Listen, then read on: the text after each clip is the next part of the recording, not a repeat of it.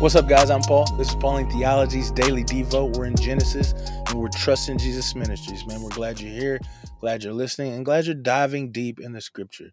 It's just something about studying God's Word that just fills the heart and helps us to grow closer to Him. We get to know Him a little bit more. And as we know Him, we know ourselves. And as we know ourselves, then, man, lives can change. And so that's why it's so important for us to read the Scriptures. But enough about that, man. Even though we could talk about that forever, let's go ahead and jump into the Scriptures. So if you haven't read 3, 6 through 8, go ahead and stop the tape, check it out, see what it has to say, and then come back. If you've read it, we're going to dive in.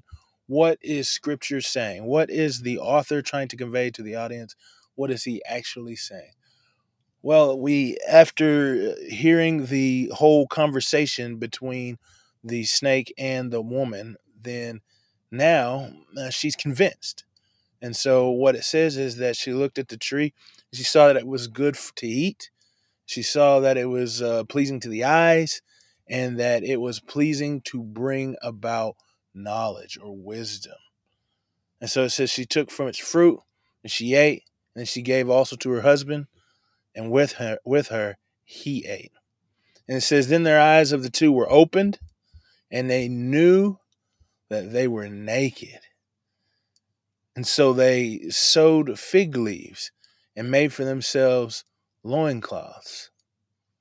And then they heard the voice of the Lord God walking in the garden during the cool of the day. And they hid the man and his wife from the face of the Lord God in the midst of the tree of the garden. Man, what is going on? What is going on, man? So, like I said earlier in the previous video, that Adam was right there present during this entire time, because after hearing the words of the serpent, after hearing the words of the snake, Eve grabs the fruit from the tree, partakes, and then hands straight to her husband. And what does Adam do? Nothing but take the fruit and eat. No rebuke. No. Hey, don't do this, man. You already know what God said. All he did was take and eat too, because he wanted to have also in his heart. He wanted to have also to be like God. That knowledge, the knowledge which they thought was going to bring greatness, to put them on a level with God, brought shame. We read earlier, which is a fun Hebrew fact, is arum. It's erumim. It means naked.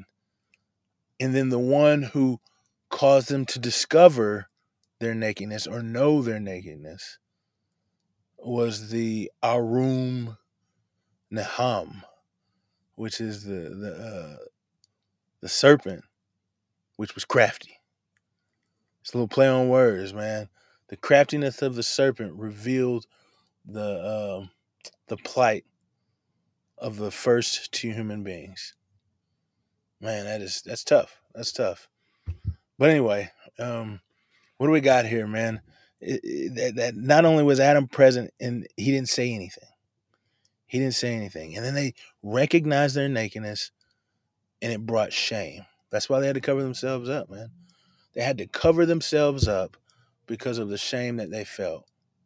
And the shame is representative of the sin that they did. And then next we've got them hiding. And so not only did their coverings, you would think that since they've covered themselves, well, then it's okay. But no, as soon as they hear God walking through the garden, they hide. And where do they hide? In their own sin. It says, in the midst of the tree in the garden. Man. And that's something on its own right there, huh? It's like, dude, our sin is so bad that we hide in our own sin from the one who can save us from it. So what does this say about God? I think it's important to see that God is judge. That's why they are trying to hide. They know that God has a judgment coming from it. Because of their sin, it says they would die. And so they're afraid that when God sees them, that he's going to give them the just punishment for their actions, because he is the ultimate judge.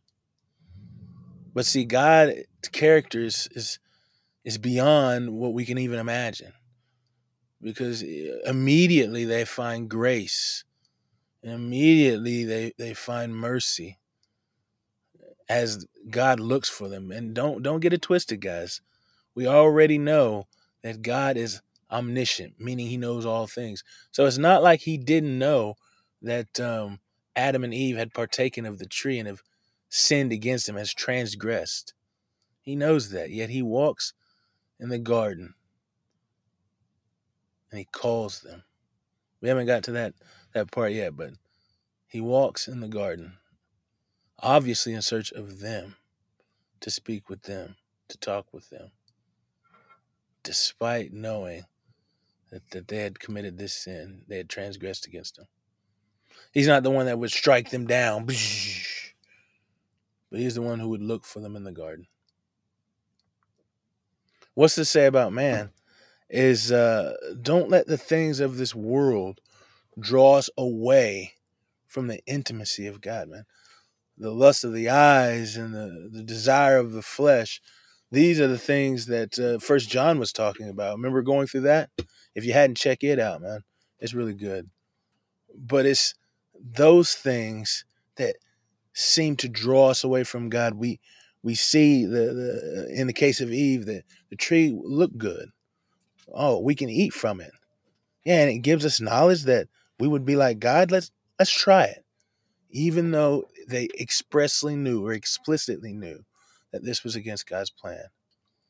Don't let this intimacy be taken away by the things of this world. And then as men and women and as human beings, we can't cover our sin. It's like they try and attempt to figure out a way to make themselves presentable by putting together these fig leaves, but it wasn't good enough for them to even feel right in the presence of their Creator. They had to hide themselves. They still had to hide themselves. And then further, man, let our sin draw us to God instead of allowing us to hide from God. God desires to be with us. He came to see them, yet they hid. How can we apply these truths to our lives? Well, I think that we should know God desires to be in a relationship with us. He created us so that we might be in a relationship with us. That goes back to where it talks about we were made in his image, that we're made in his likeness, that his likeness is a sonship, a relationship that he desires to have with us and that we have with him. And so let's remember that. Let's renew our minds in this, that his desire is to be with us. His desire is to commune and be intimate with us. Man, he's made us make that a priority in our lives above all others. And then when we see the lust of the flesh and the pleasure of the eyes, then we'll turn from it because we know that we desire to be with the one who created us.